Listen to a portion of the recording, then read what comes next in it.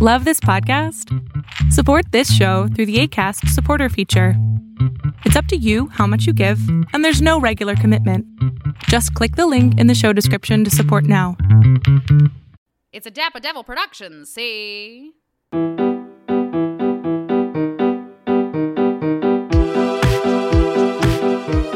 All right. Hello, everyone, and welcome to another episode. Oh man, you didn't say what I thought you were gonna say. Oh no. Okay, well, I'll finish. The title of the show is Glee. Aggressive. My name is Karina Stokes. My name is Ian Brodsky. What joke did you think I was gonna make? I thought you were gonna say, and welcome to a very sexy episode of Glee Aggressive. Here's the thing.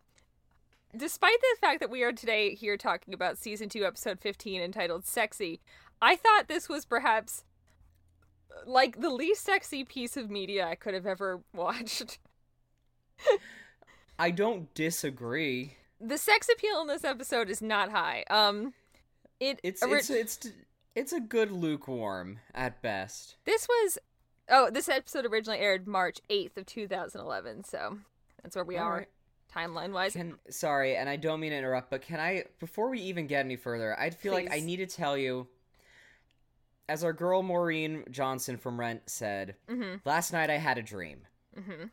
I found myself in a swamp called Mr. Schuster's house, because Mr. Schuster apparently lived in Shrek's hut or whatever. Oh my god.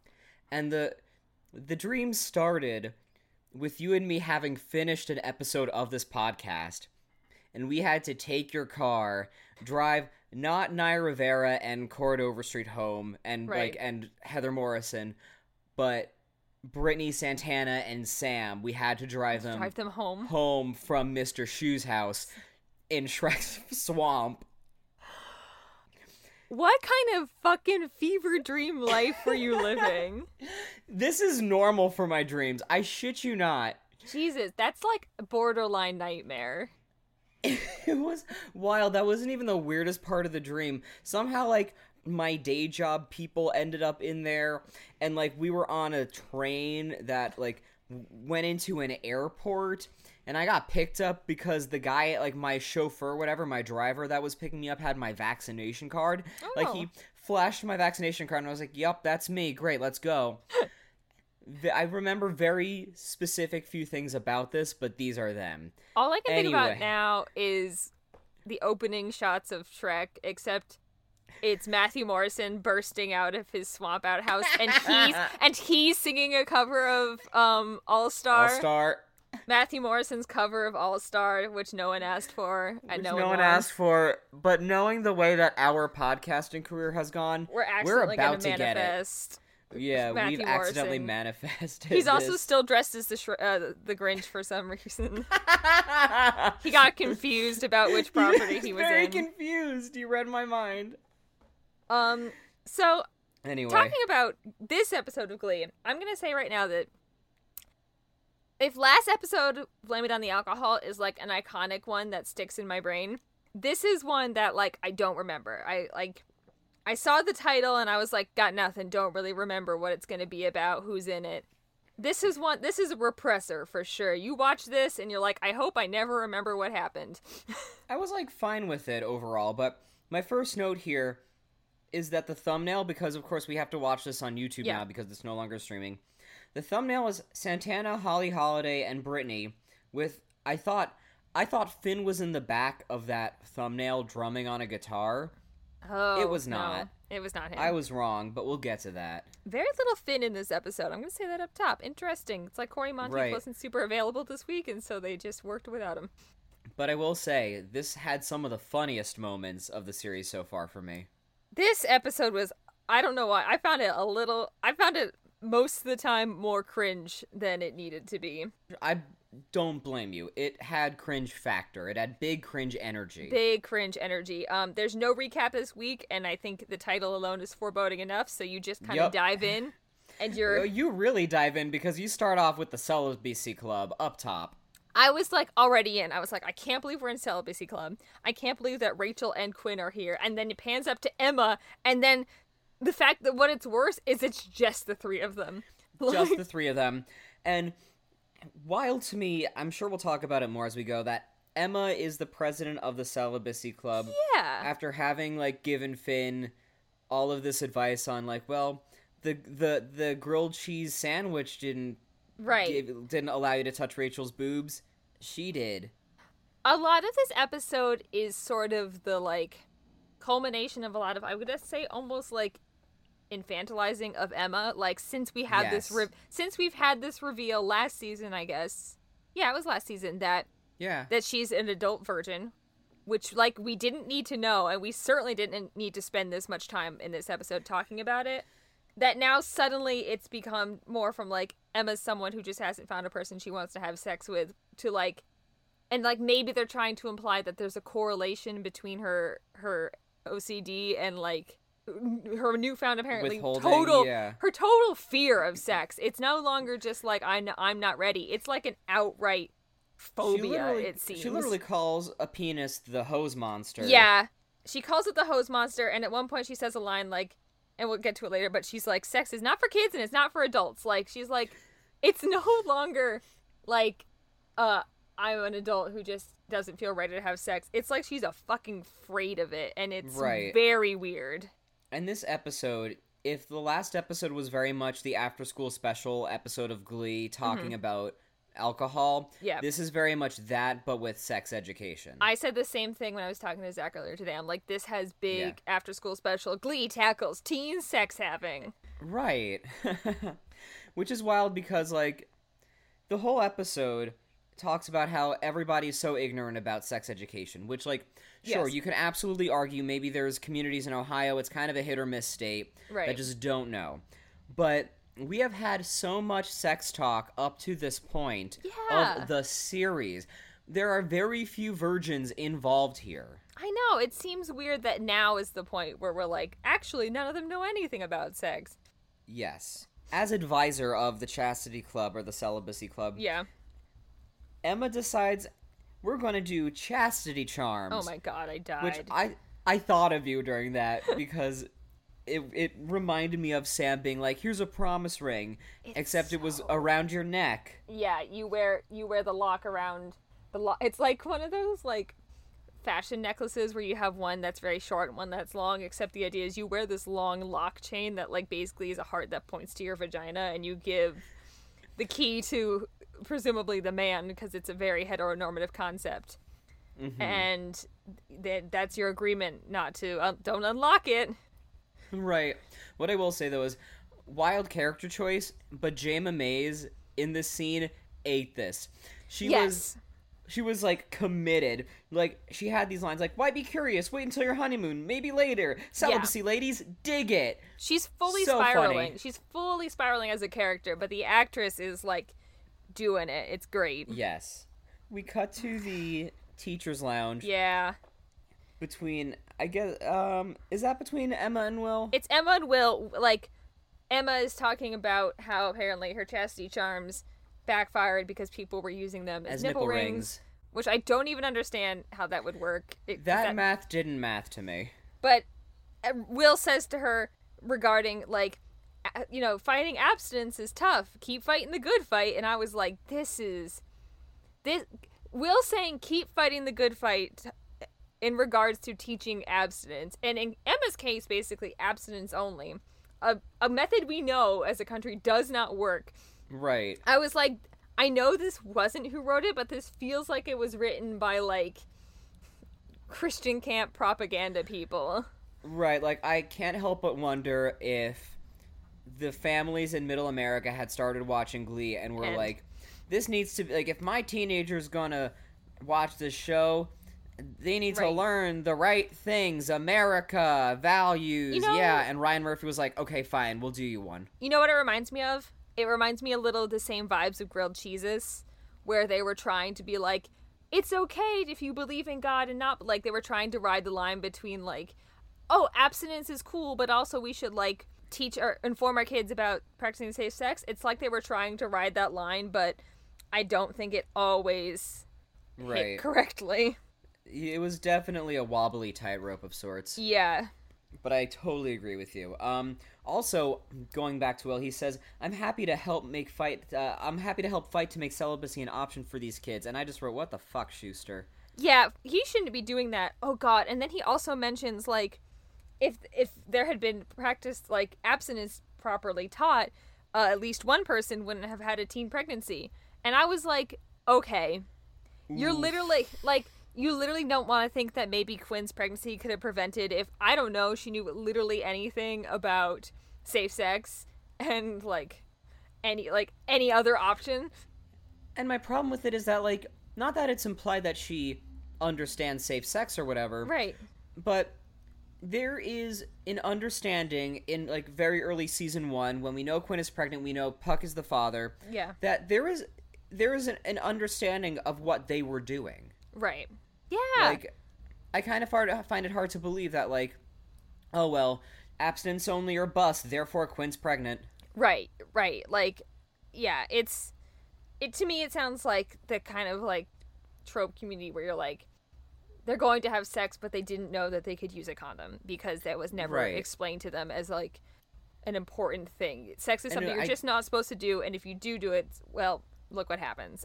And listeners, correct us if we're wrong, or even Karina, correct me if I'm wrong, but I don't even feel like I remember a condom conversation in that aforementioned Quinn conversation. Like, I feel like I know... Wait, was there?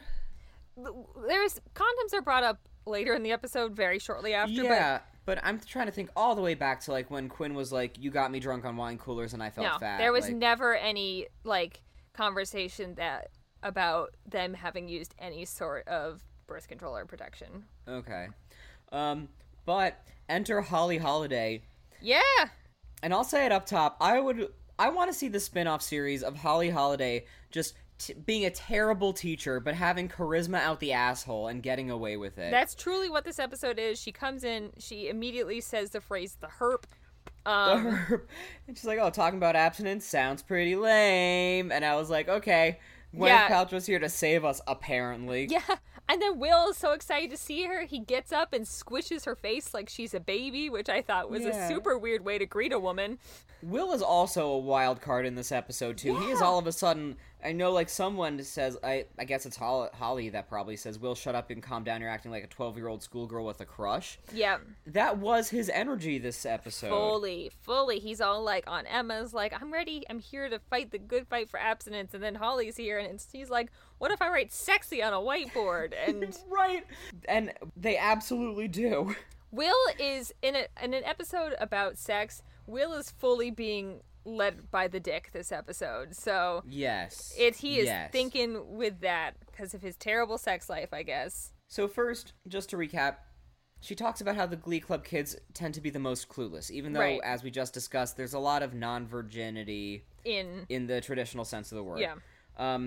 And they cut to her giving the banana speech, the Dr. Ruth speech, but with a cucumber. Yep. And that freaks every Glee kid out, apparently. Right. She's, like, doing the condom demonstration, and she mentions specifically how they can help prevent the spread of AIDS.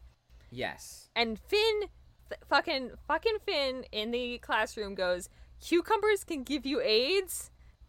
The facepalm was giant, because then Mercedes is like, oh no, I just ate some of my salad. And you're like...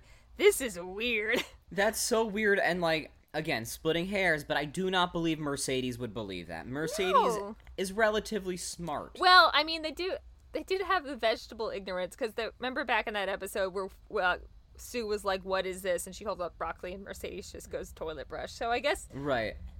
The Glee kids are as knowledgeable as the show needs them to be at any given time, I guess. Out of convenience, yeah. As long as it serves the plot. I guess, like, and also Holly's like, I don't want to steal their innocence. And at the same time, I'm like, Emma, you know what goes on around here because you've talked with so many of these kids. We've seen your pamphlets. We know that you know that they know that you know what goes on. So Emma in this scene, at the end of this, after she finds out that Holly's, like, teaching sex ed to kids... Something that presumably is part of, like, the curriculum, so I don't know why she's startled.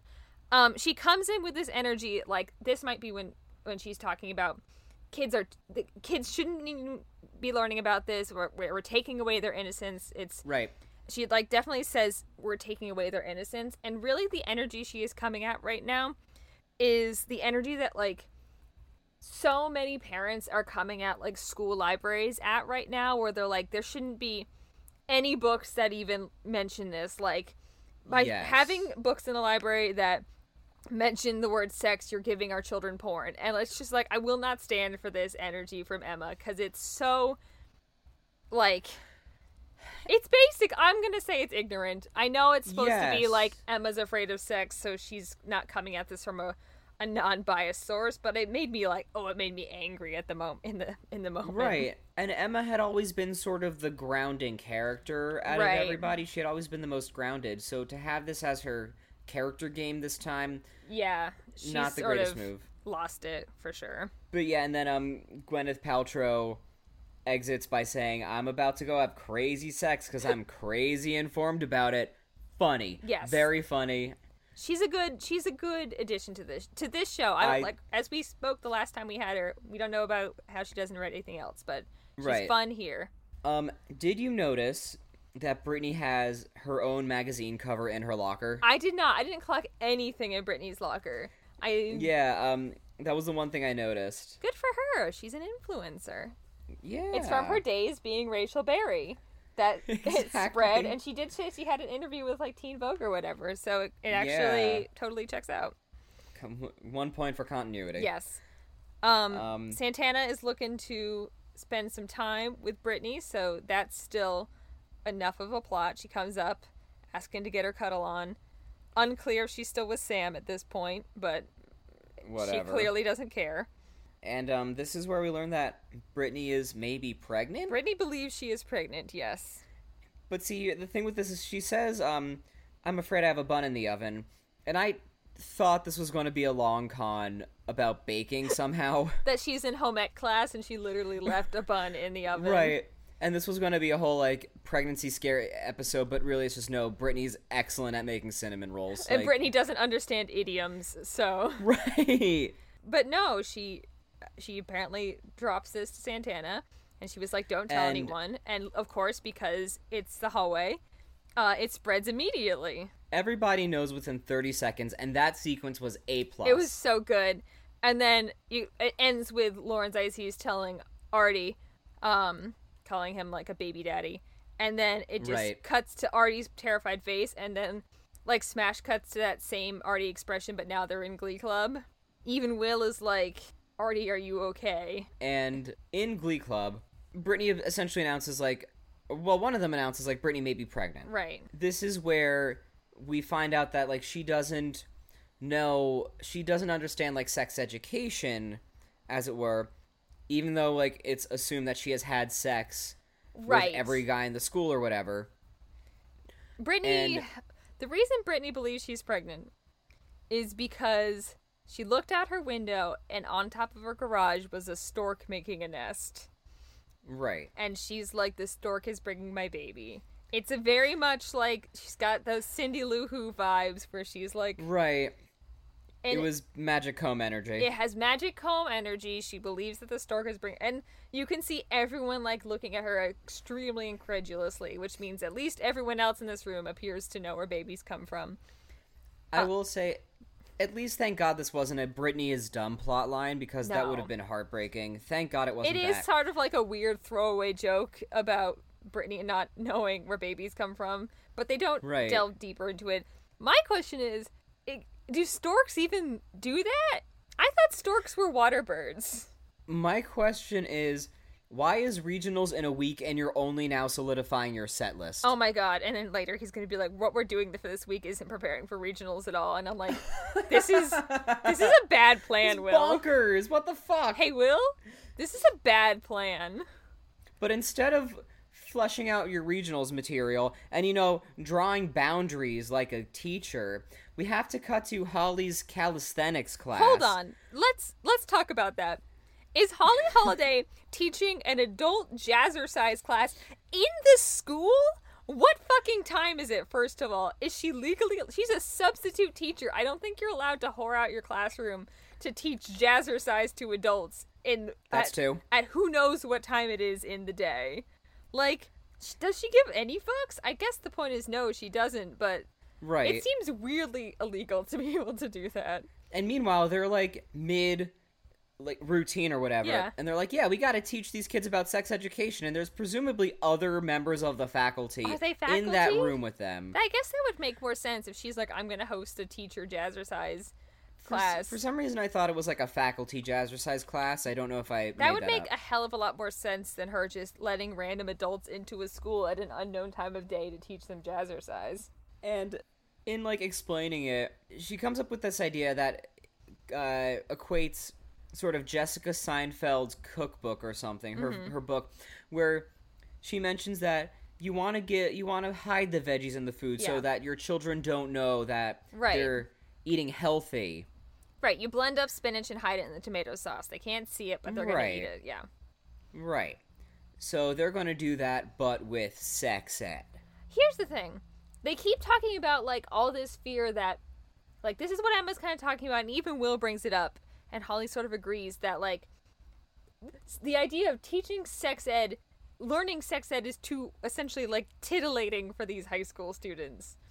Right. I don't know about you, but my public school sex education was not provocative in the least. No. Nothing about it was like, I think I will go out and do more of the sex after learning about what a dental dam is from a 40-year-old white woman. Like, Oh, all of my sex education teachers were in their 60s. yeah.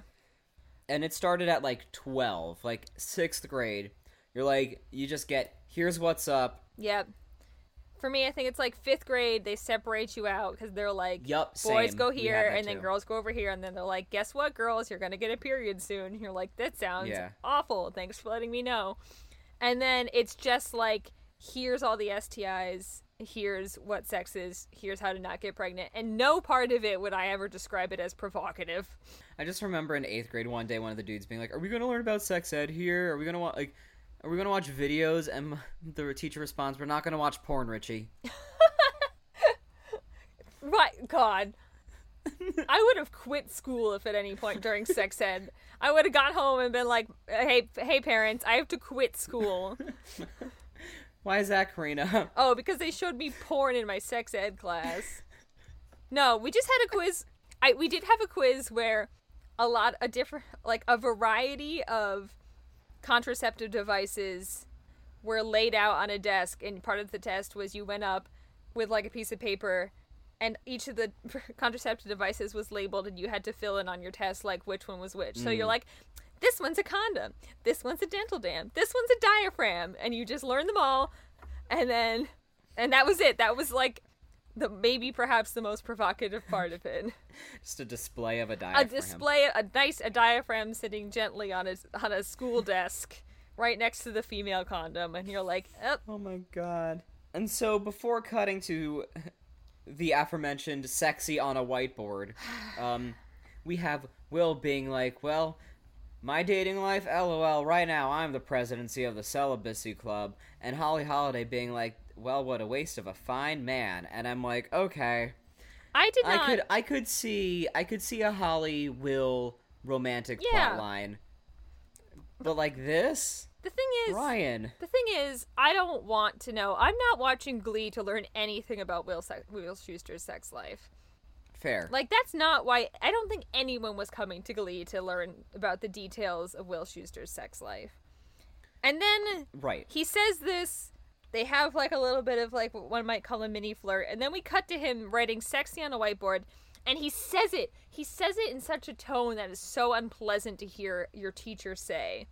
Because it's like, I don't remember exactly how he does it, but he puts too much juice on it, and it's Too much sauce. Yeah. And every student there is us going, is this the time and place? Yeah, and then Rachel literally says, like, I wrote down, I think this is a bad idea and probably not the right forum for this lesson. Yes. And then literally the next minute, Rachel goes, are you sure this is an appropriate forum for this? So I'm like, if you made me agree with Rachel Berry, this is a bad idea, Will. We're in a bad place. This is the bad place. We're in the bad place. And then, of course, Holly Holiday walks in. Hilarious that Mercedes was like, oh no, it's the salad lady. I know. Terrible character choices, but very funny. Holly goes on to describe sex as just like hugging, only wetter. See, this is the scene that actually I was like, okay, I will give Glee credit where credit's due, because I don't think I have laughed so much this whole season and a half as I did at this scene. I was just, that was me going like, this is gonna be a long episode. Holly brings up Finn's hot tub thing. Like, you thought, like, jizzing in a hot tub was gonna, like, made your girlfriend pregnant, right? And he responds, I always have been dubious. And Schuster slams the piano on one side. I cackled. Schuster, like, all of his physical reactions to hearing, it's like he was like, yes, in his sex-induced haze, he was like, letting Holly teach these kids about sex is a good idea. And now he's, like, physically reacting to it. Right. And it's very funny. It did just occur to me that at some point that means Finn must have told Will, I got Quinn pregnant by accidentally coming in a hot tub. And that means that Will has since shared that very personal detail with Holly. Counterpoint, knowing how literally... Wait, no. Oh, no. I was confusing her for Kristen Chenoweth for a second. Never mind, you're right. No, that means Will was like, get this. One of my students is so dumb. He thought he got a girl pregnant because he jizzed in a hot tub. And she was like, I will use this. And now tell everyone about it. And I could totally imagine her being like, it was Finn and Quinn, right? Right. And he's like, yeah, I can't, like, wait, how many of my students have gotten pregnant? Yeah. Right. Also, and then at one point, like, I think Rachel brings it up, being like, well, what about those of us who have chosen to remain celibate? And then Holly Holiday, like, straight up is like, I mean, yeah, it's your choice, but it makes you sound pretty frigid. And I'm like, girl, right. You can't say that to a student. A student. You can't tell a 16-year-old girl. What's the opposite of slut-shaming? You can't tell a 16-year-old girl, I guess you don't have to have sex if you don't want, but it makes you kind of frigid. No!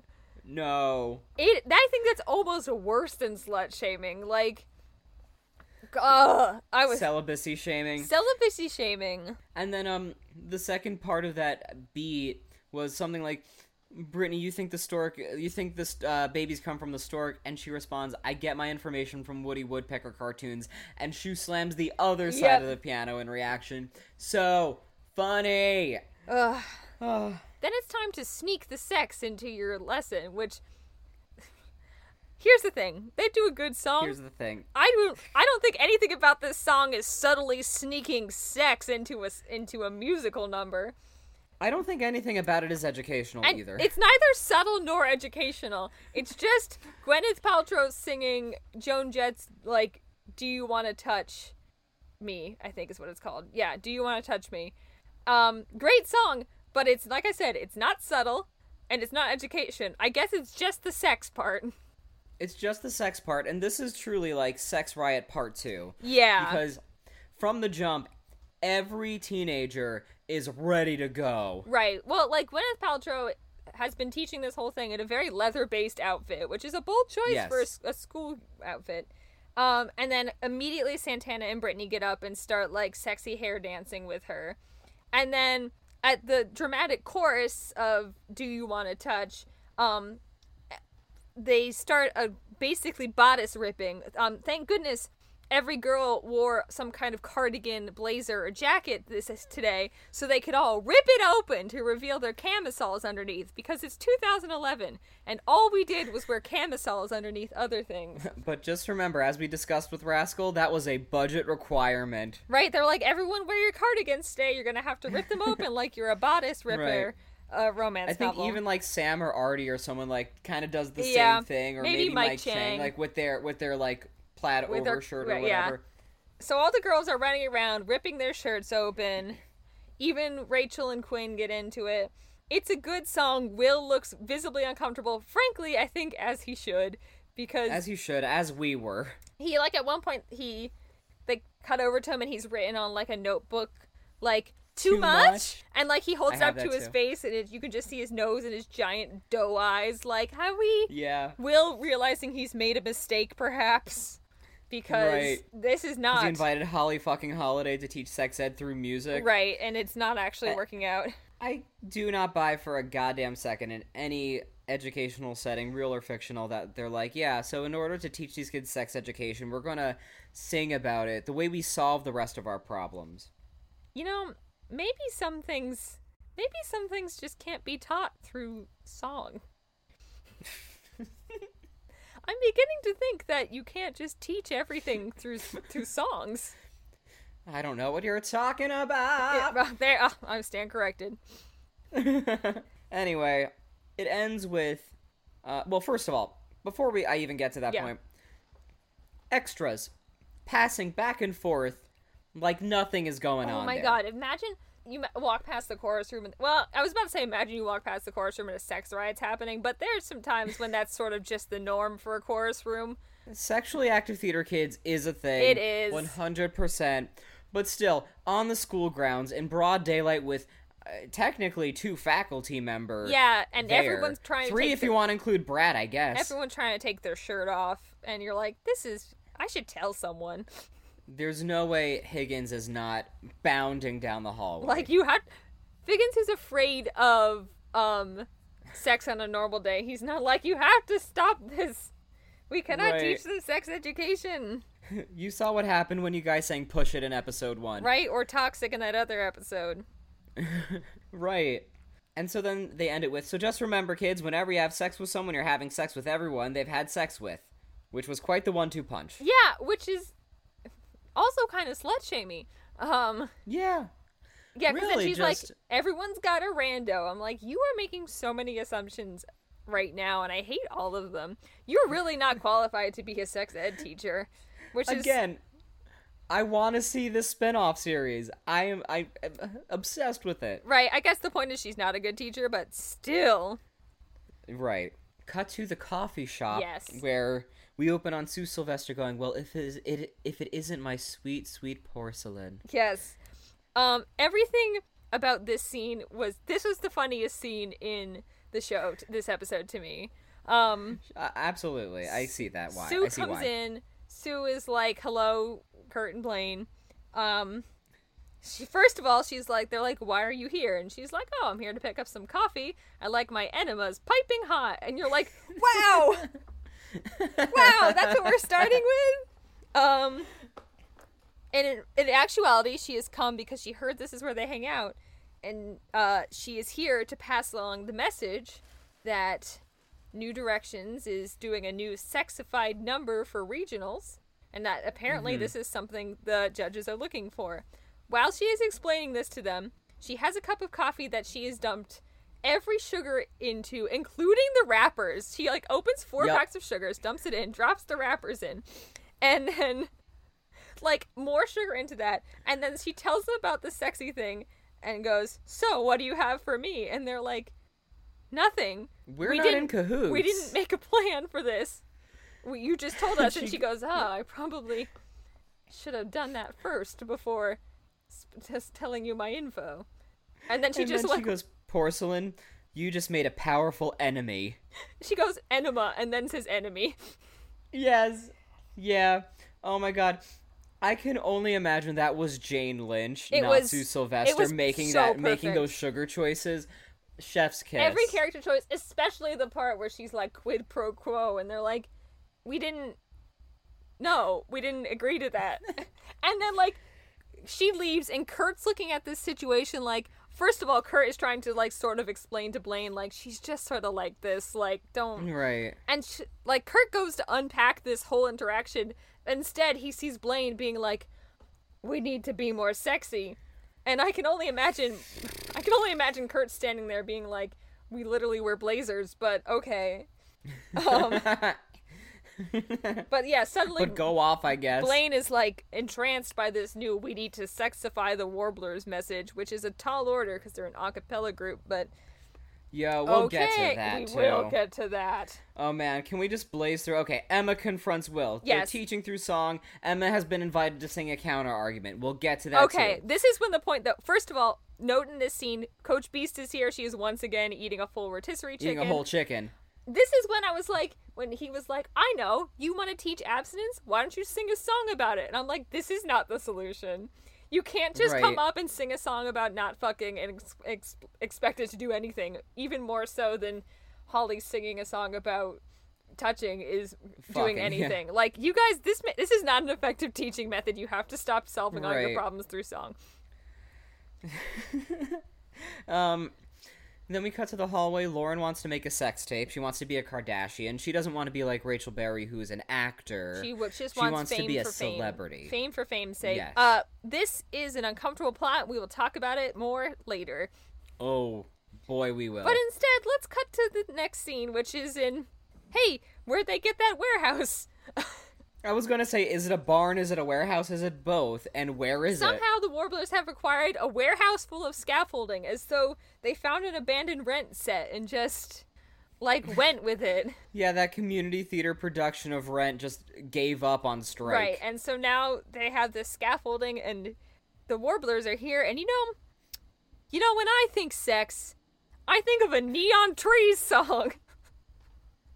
Oh, Jesus, thank you for that, because this is the song you choose? Right, so, like, it opens up that Blaine has invited about 6 girls from the neighboring school to be like, The sister school, yeah. rate us on our sex appeal.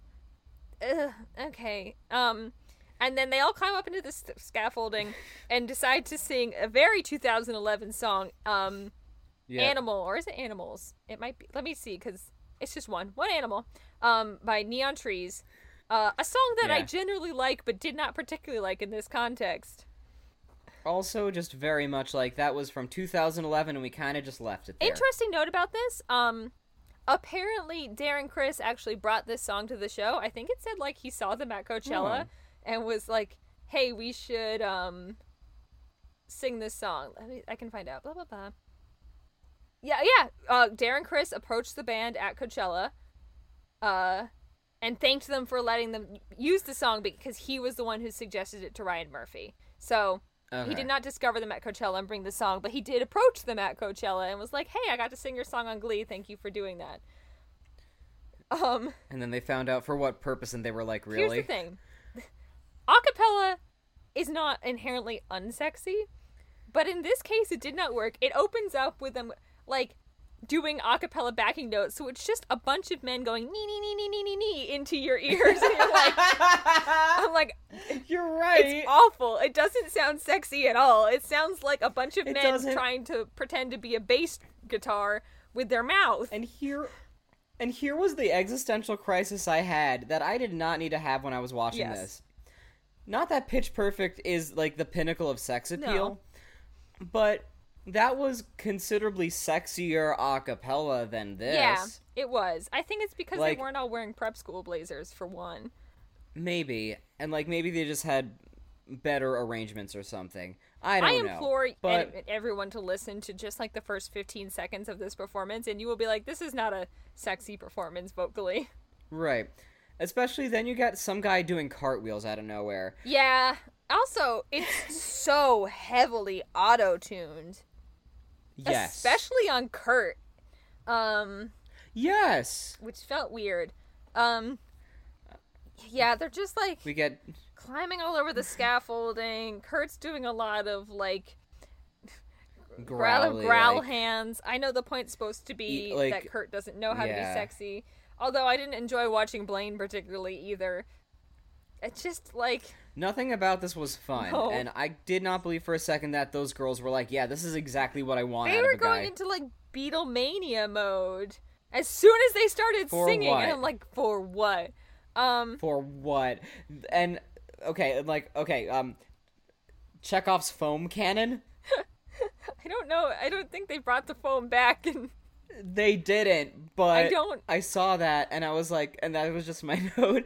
And then some dude was breakdancing in it, and I was like, that's not safe. my only note about the foam was, man, I should have gone to that foam party because That was also 2011. it was 2011 when me and Sarah were sitting in her dorm room, and the two across the hall neighbors were like, "Hello, strangers. Do you want to come to a foam party with us?" And we almost said yes. We almost did. I think it was around Halloween because I think we might have been wearing like face paint and had cat ears on. And we were like, Right. no. And to this day, we were both like, man, we should have just fucking left. I think we were actually in the Absolutely. middle of hanging out with probably all of our other friends, and we were like, we can't just leave. But we were like, we should have just fucking ghosted and gone and found out what going to the foam party would have been like. I'll never know. Right. Blaine and Kurt discuss how he has no sex appeal, and they're gonna work Yeah, on like that. they Okay. stop singing. Blaine accepts several numbers from these girls, and then is like, "JK, I'm gay." Like, They're like, bummer, dude. yeah, okay. Yeah, and then Kurt is not sexy enough for a cappella, apparently. Which is a sentence no one said before, but I guess. We cut to Britannia. Mm-hmm. Brittany, to her credit, talks about how she likes being with Artie Yeah. because she can talk about her feelings, and they can. This was where I was like, oh, I genuinely like this relationship. Like, they have just a very like wholesome, healthy relationship outside of the whole Brittany doesn't. Right. Brittany has had sex, but also doesn't know where babies come from? Kind of thing. The Anyway. sweetest thing on this show is, like, Brittany basically saying, with feelings it's better. Like, my Yes. heart melted at that, because she's not, like, saying that she doesn't, like what she has with Santana. She just is like, well, with Artie, we talk about how we feel, and that I've learned that having that element in my relationship is actually, like, really good for me, and she just wants, like, she's trying to Yeah. ask Santana to DTR. She wants to define the relationship, because she's confused, but, like, clearly has some, like, clearly loves Santana, but just is confused about where they stand at, because Santana's giving her all sorts of mixed signals she doesn't get with Artie. Right. To your confusing point, she says this relationship is confusing to Yeah. me, but breakfast is confusing for you. Right. Santana's, like, a little bit... Yeah, she's a little out of pocket here, but brilliant following yes. line, which is sometimes it's salty, sometimes it's sweet. If I eat eggs for dinner, what is Like, it? and you know what? All of those are fucking good points, Brittany. You're right. All those are great points. All brilliant. She's really 4D chess over here. Cut to Puck and Lauren planning their Here's the sex thing. tape in the We cut to library. what I believe is Puck and Lauren watching Kim Kardashian's sex tape at school on the school Wi-Fi? No, absolutely not. No. Did they get a DVD I know of it for a and fact. bring it in, or do they have a hard disk drive there? And then Holly has to be the one to come break it up, because if you two, Lauren and Puck, make a sex tape, here it goes, everyone. Yep. That's child pornography. And everyone in the audience went, "Oh no! Oh no. It's like the worst kind of foreshadowing in the world. The worst kind of manifesting. We don't like that. We don't want to, and I don't really want to discuss it anymore. But that's enough. I don't think Thank goodness that's enough to say for Puck and Lauren to be like, this is a bad idea, we're not doing it, and they don't really talk about it again. Yep. Thank God, because that's not a plot we Yep. needed to dwell on. Agreed. There is the one-off line with her sex tape with J.D. Salinger was a disaster. Okay. Yeah, that's a weird... Isn't that the author of Catcher in Yes, the Rye? yes, it is. What's she doing with J.D. Salinger? I thought he was a recluse. I thought he was dead, Oh, honestly. he is now, I believe. Okay. J.D. Salinger dead? Oh, my Google searches are going to be off the... Yeah, your algorithm, I fuck dude. it up every single day. Yeah, he died in 2010. So I guess Okay. maybe he wasn't dead when they filmed this, but... Because he died in January of 2010. So maybe it was just a poorly timed joke. Oh, no. Oh, no. Oh, well. Uh, Yikes. Anyway, Brittany asks Holly for help. Yeah, and I do like that they felt, even though I have questions about Holly's teaching ability, it's nice that she was an adult that Santana and Brittany felt comfortable enough to go and talk about this with. Absolutely. And I guess, like, that's kind of in line with their characters. Yeah. Like, they're gonna ask this wild woman for Right. help. They don't want to go talk to Emma, who's, like, can't even say the word penis. Like, Right. they want to talk to this woman who's clearly got a handle on who has sex a and relationships. who has a sacred, sexy sharing circle. Yes. This sharing circle brings up our mention of Shrub Tana. Shout out to Yes. Gleek of the Week. Shout out to Gleek of the Week. Because I was like, there it is, Shrub Tana. There it was. The second that she talked about it, I was like, oh, I remember Yes, this. there it is. We've come full circle, I guess. Payoff. Yeah, From and it us. comes from Santana being like, I don't fucking know what my sexuality is. It's all over the place. like that shrub once. I had a sex dream about a Yeah. shrub, yeah. I don't know exactly. Oh, Holly says that she went to an all-girls school where the Right. number one like manufacturing was like softball equipment. Really sounds like Holly is making in the show is making a Smith College joke. Right. Or a Wellesley kind Yeah, of thing. like Smith College is an all-girls school based in Northampton, Massachusetts, which is literally the lesbian capital of the world. There was an article written about it that was like, they should just change the name of the town to Lesbianville. So, Ah! I mean, to be fair, they're right. There's a lot of I'm right. Northampton's a very lesbian-heavy community, and we love that for them. So maybe that's where the Yay. vibes were going. I don't know. And then she was like, you know what you should do to sort out your confusing feelings about your teenage sexuality? Why don't you sing a song about it? And I'm like, at this point, I'm like, no, surely there's more to it than just, Please don't. oh, you think you might be bisexual or lesbian? I know what will help you work through these feelings. A nice song. Stevie Right? Nicks. Stevie Nicks will fix everything. Not even, like, and arguably not even Stevie Nicks, the Dixie Chicks, now the Yes, Chicks. the Chicks is iconic cover of the song they sing. But I was like, Yes. I think they maybe just need to talk about things. Maybe talk more. Right. But no, yeah, let's sing a song in front of the rest of the Glee Club to help us work this out. We'll get to it.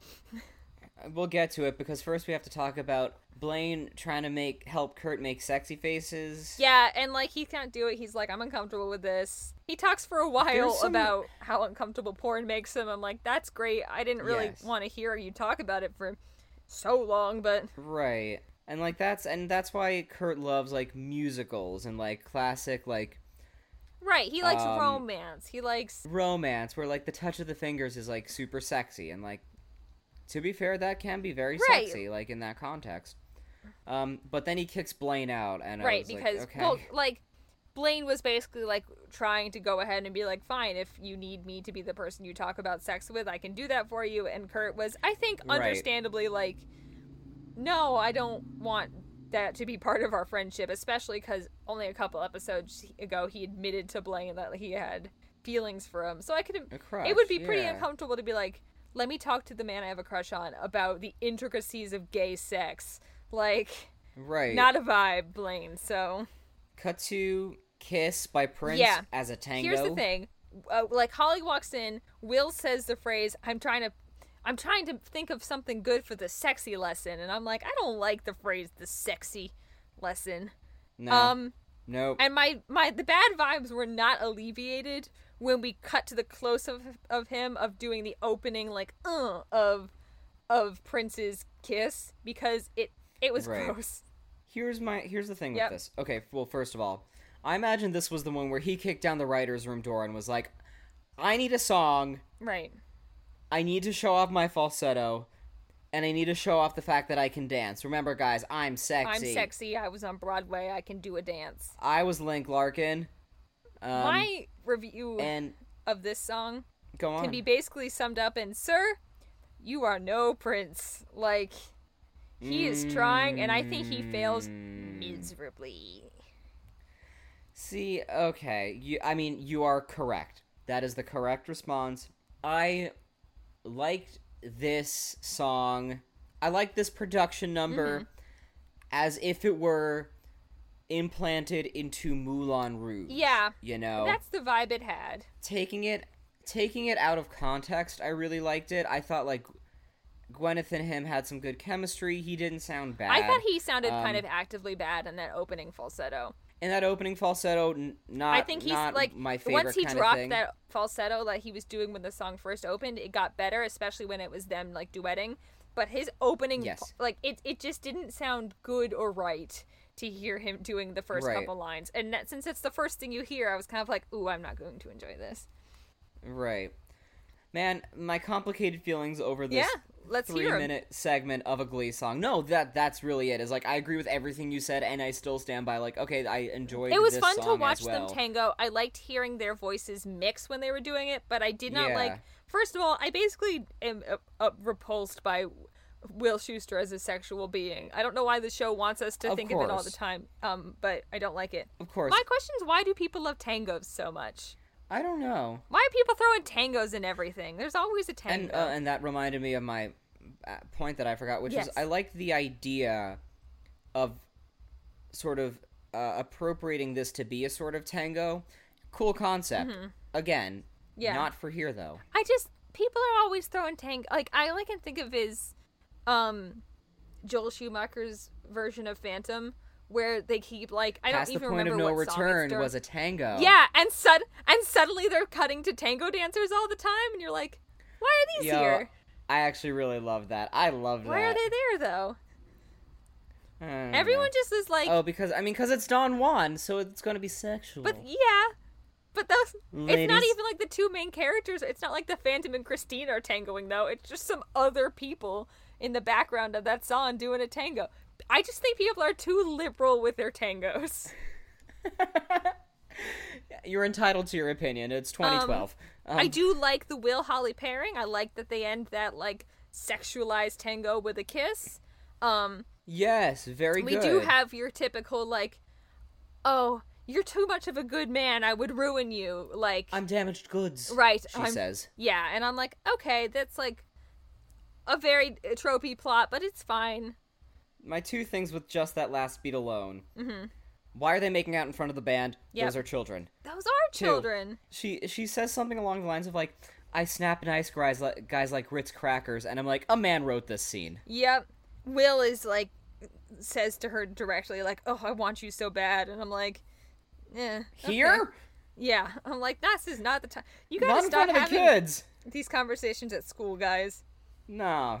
Cut to Blaine approaches Bert at his shop. Yes. They talk cars, and my note here is guy shit. Yeah, Blaine once again being written as just the perfect boy, because he's even got something he can bond with Bert over, because he knows boy things about cars.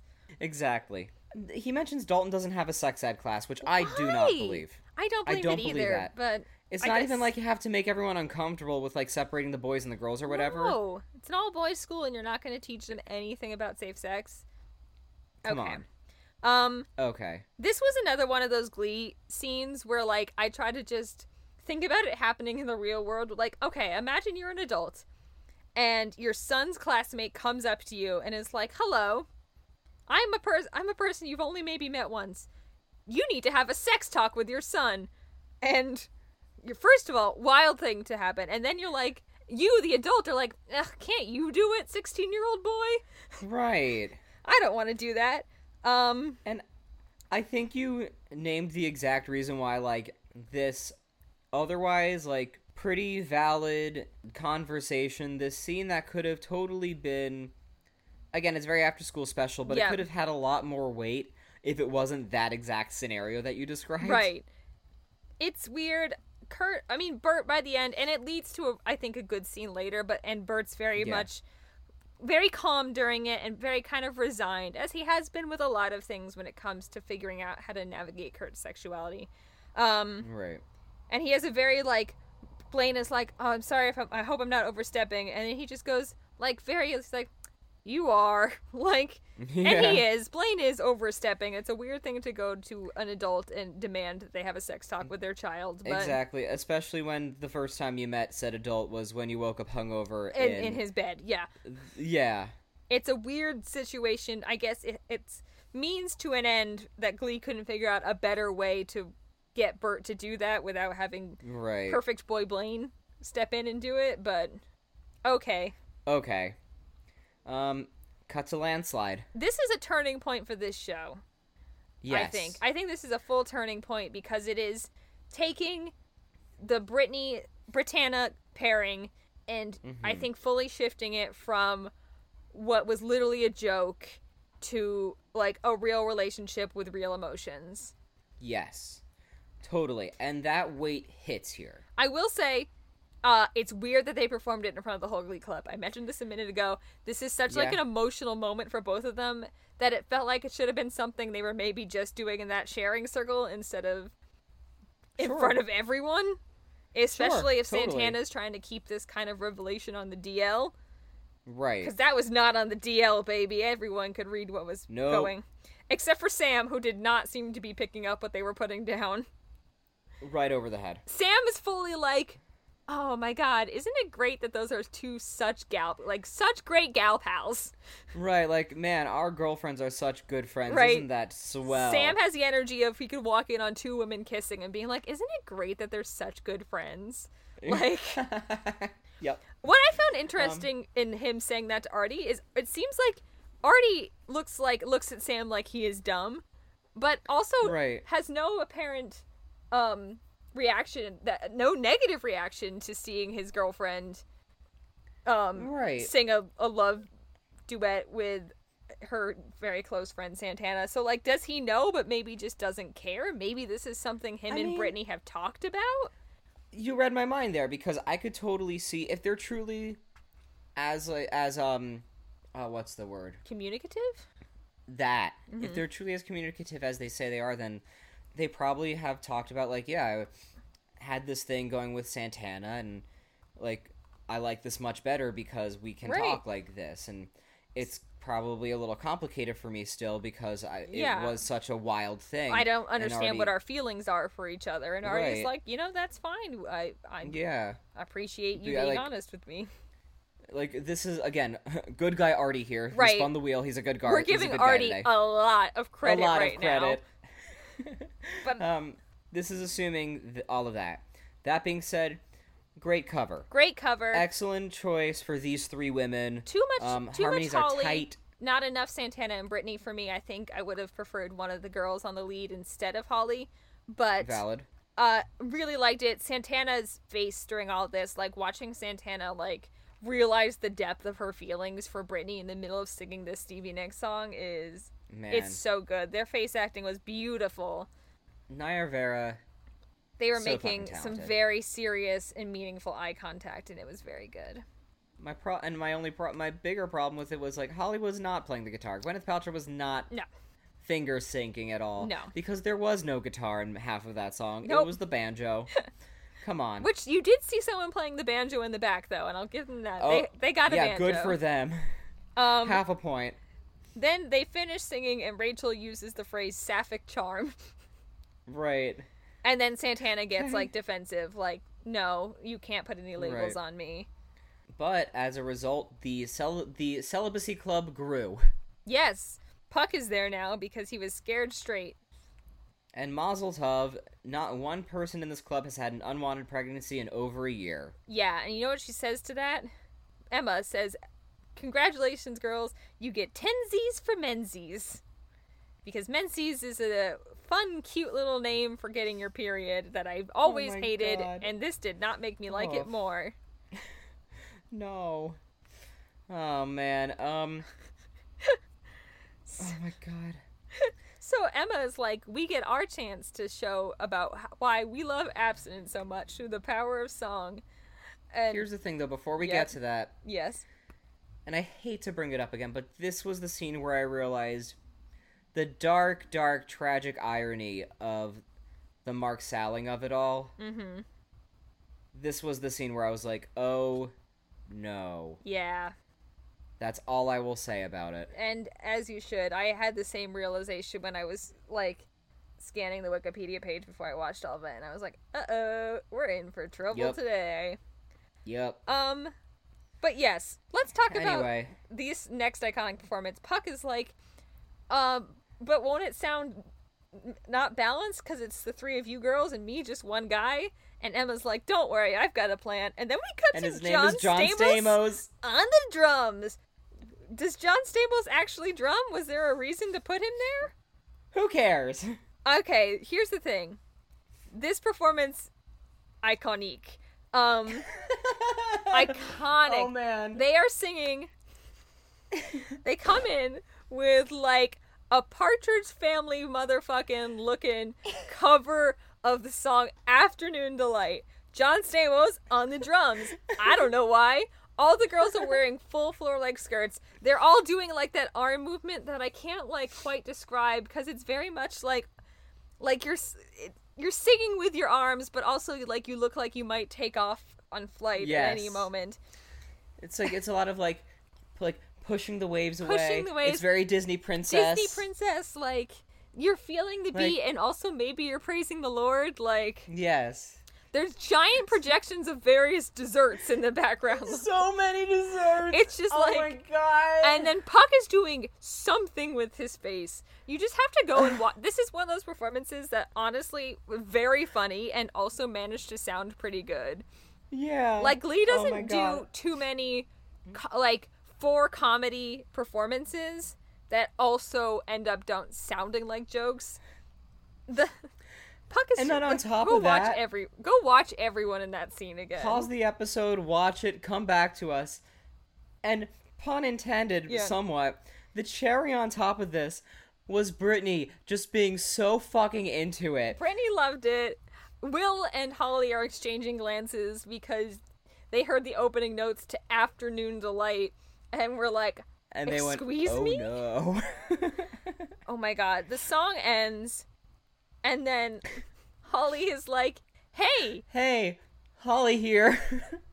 That got me. Holly here. Kind of a weird choice for a song if you're trying to talk about abstinence.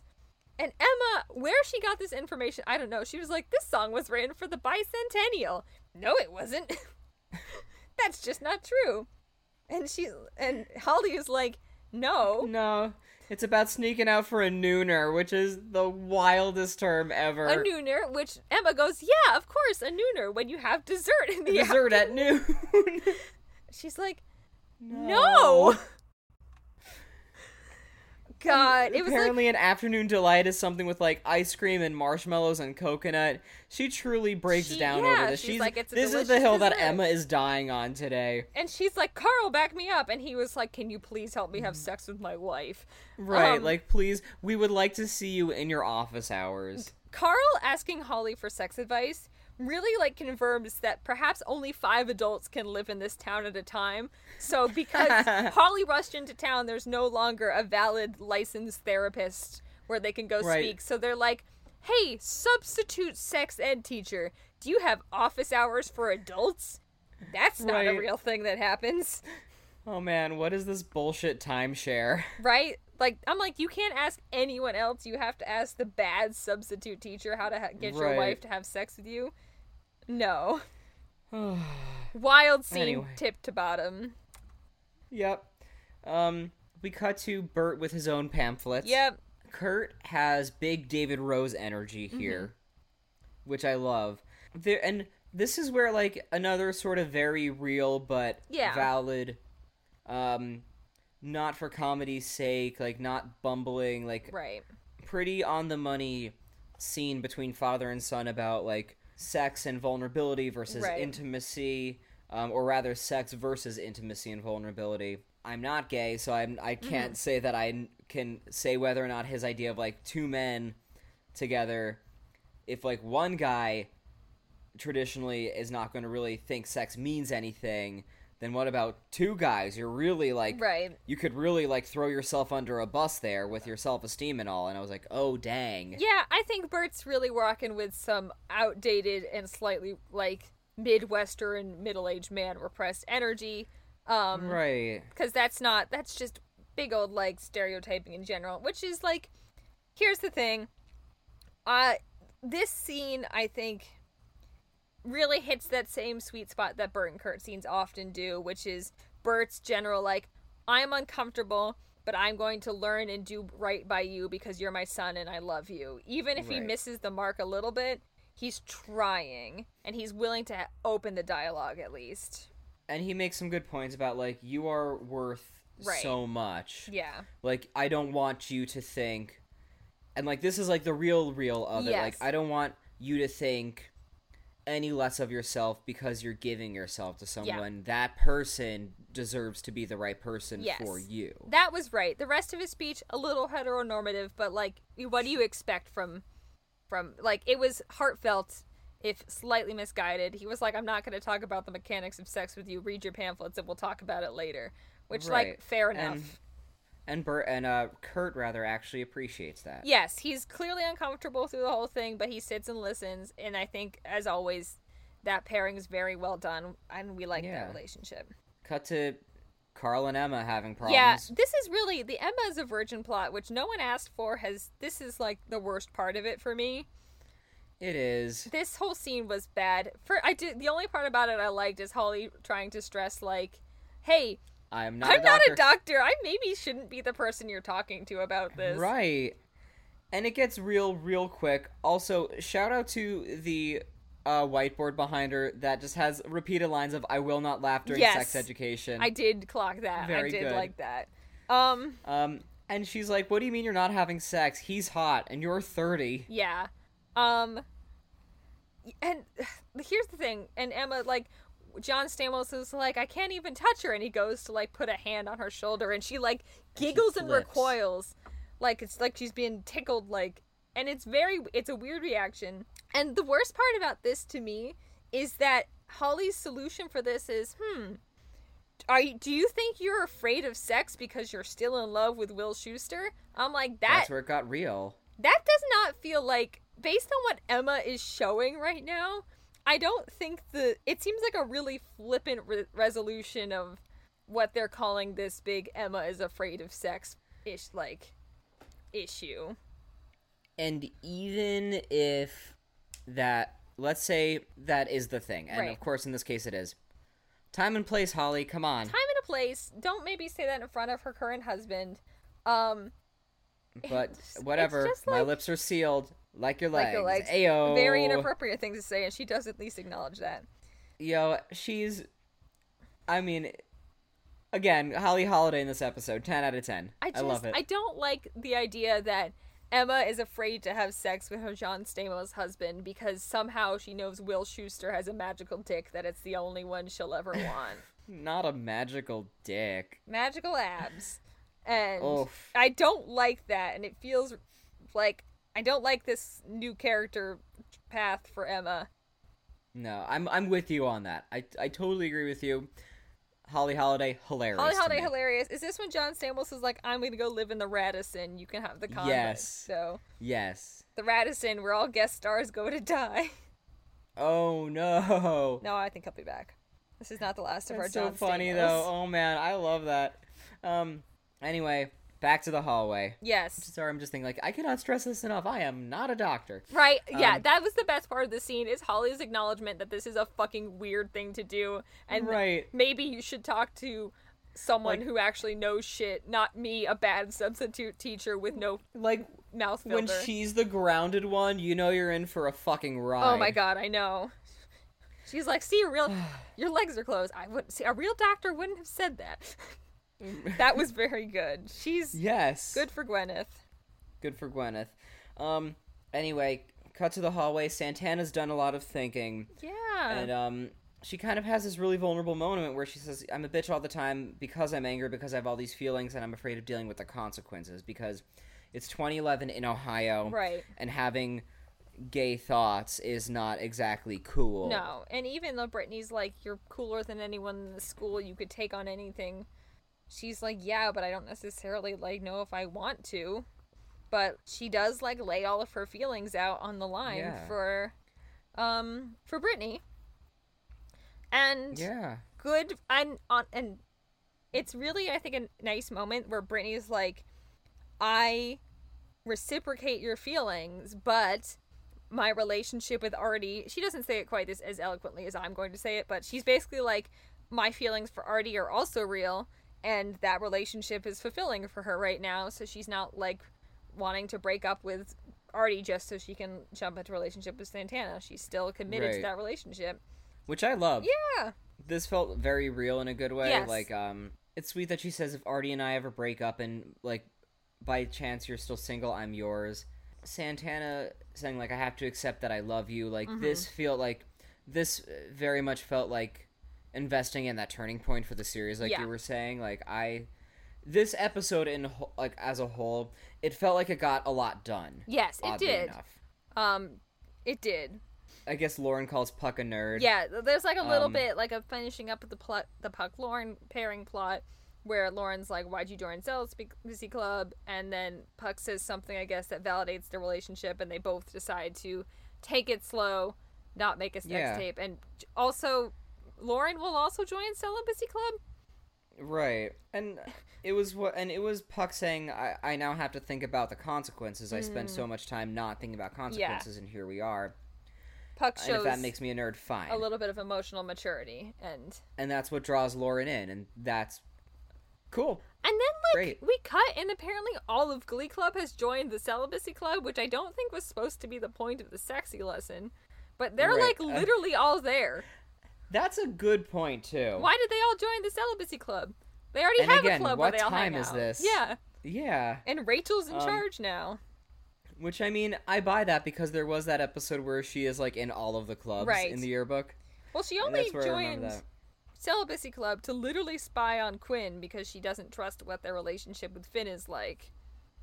And for good Understandably reason, so. as it turns out. Because we're back to Finn and Quinn making out Yes. on the bed. Yeah, they're keeping He's it- got to be better with that hickey Yes, placement. and that's the Glee Club almost catches her because of that. They're hooking up on the down low. They're not telling anyone. Quinn makes an offhand comment like, "This is perfect. We'll be able to still be king and queen of prom." And Finn's like, "Yeah, but that's not all this is, right?" And Quinn's like, "No, of course." We didn't really see a lot of either of them in this episode, so this is just a surprise little plot addition at the end, which I thought was Right. interesting. Yeah, and I mean, and I know you've seen the series, Mm-hmm. the whole series, so you know better than I would, but I'm genuinely kind of wondering, does Quinn have an agenda here? Right. Or does she actually seem interested in pursuing something serious with Finn? Right. Because I could see it going either way Yeah. or no way at all. This really sets that up. So I guess this is just a little end of episode treat to see where the Quinn Finn plot's gonna go. Right. And I was like, great, the end of the episode. And then it wasn't. And then it wasn't. These false endings. Yep. Holly comes to say goodbye again. She's going to go teach algebra somewhere. Right. Perfect. Love it. Fucking love it. She gets Want to see that. fired as a sub because she traumatized the children with her sex class. Gotta make sure these dances are Finn-proof. Yep. Which is a bonkers thing to say because when have you ever been like, yeah, Finn's kind of a bad dancer. That Right. has never been a plot point. It's been a vague plot point. It's mostly just because Corey Monteith is a bad dancer, so they have to kind of Right. keep working it in a little bit. But yeah. And this is where Holly and Will decide they're going to be a thing now. They're gonna give it a because, as shot. Holly puts it, yeah. Holly knows a lot about sex, but now she needs to learn about romance. And Will is an expert on that, he says. Because he's an excellent educator. Yeah. Really. Disgusting. Which, I mean, objectively not true either. Yeah, and also his relationship involves one high school romance that ended in divorce and a failed attempt to get together with Emma. So Which Holly calls out in this episode at Yeah. one point, right? I think so.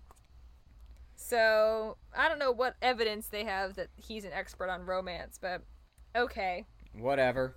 An episode that was not as bad as it was when I was watching it. It definitely had some moments, but the cringe levels were still high. And most of them had to do with Will. Oddly enough, I really liked this episode. I am obsessed with the Afternoon Delight scene, I will say. Iconic. It's You're right. it's so funny. Makes me hungry for pie. Yeah, who doesn't love a little dessert in the afternoon? Yes, please. Hold on, I have to find out. Afternoon Delight dessert? It doesn't. Oh, I guess there is something called a chocolate afternoon delight, Okay. or something else with grilled pound cake. Okay, it's not oh, you can also make it in lemon. It's not. Ooh. Here's the thing, though. Related searches include both cool desserts and bad desserts, so unclear which one this one falls I was into. gonna say, feels like it could truly go either way here. Speaking of afternoon delights, though, let's talk about the music in this episode. Bad segue. We have A+ in my book. 1, 2, 3, 4, 5 whole songs. This episode, which include "Do You Want to Touch Me," "Animal," "Kiss," "Landslide," and "Afternoon Delight." Ian, it is your job now to take one of these songs, buy it for $1.29 because they were all released as singles, and put it on your iPod for your afternoon walk to class. Which one are you going to go with? I'm gonna go with Landslide. Yeah, I'm not surprised by that information. I mean, I just genuinely love the Stevie Nicks version of that song. I think the Chicks version is great. My friend Joe covers it, and like it's one of the most beautiful renditions of any song ever. Yeah, so I'm going with that. What's one more version? Here's the thing. I was like, I probably have an answer, but I'm looking at it now, and I'm really not sure. I feel like there's a time in my life where it would have been the cover of Animal, but now I don't think that's true anymore, especially listening to it again so recently, where the auto-tune was, like, kind of out of control in a way that I was like, this is pretty not what I want. And as much as I like the song Afternoon Delight, I don't think I really want the Glee cover of that. I already had the cover of it from Anchorman on my iPod at one point, which is an embarrassing fact. So, I guess I also am going to go with Landslide. I think that was the best song. By process of elimination. Well, it was either... I'm certainly not going with Will Schuester singing Kiss, and I don't like that Joan Jett song enough to want to spend money on it. So, Landslide it is. A good song. A worthy song to have on one's iPod. Totally. Ugh. What an episode. Anyway, and if you want to know more about the show is at Glee Aggressive on the social media platforms. GleeAggressive@gmail.com if you want to write in long form at us. Yeah. What should they write in about this week, Karina? This week, write in and tell us about your favorite dessert to eat in the afternoon. Yes. Or alternatively, your favorite song ever sung by the Brady Bunch, because that's really the vibes I was getting there. Right. I don't think I can name a single song sung by the Brady Bunch, but I'd be fascinated to know. Yes. Educate us about the Brady Bunch. Yes. Write in. Send us your term papers on the Brady Bunch. Oh, that would be... I might have opened a bad can of worms there. Where can people find you on the social medias if they want to? If you're looking for me on social media, you can find me everywhere, which is TikTok, Instagram, and Twitter. At Epic Adventure of, that is the handle. You will find me there. It's fine. Ian, where can people find you? You can find me at iBrodsky on Twitter and Instagram, at iBrods on TikTok, ianjbrodsky.com. Also fine. You know, we're in January of 2022. It's coming up on year 3 of our global pandemic. Fine is pretty good for right now. You know, yeah, could be worse. Could absolutely be better. Could certainly be better. Well, thank you everyone for joining us. You can watch the next episode and join us next time where we will be discussing Season 2, Episode 16, entitled Original Song. Ian, we're going to regionals. Oh, dang. We're going to regionals, and the title of the episode is Original Song, so I want you to marinate on that one for a little bit. Soaking it in. Yep. So join us next time where we'll be discussing whatever that will be. And Ian, that means I do have to ask, did this episode of Glee make you want to watch the next episode of Glee? Yeah. Okay. I'm in for the ride. I mean, at this point, we're like, you're so close to... You're already this far into season 2, like, it's hard to... Exactly. The momentum is strong.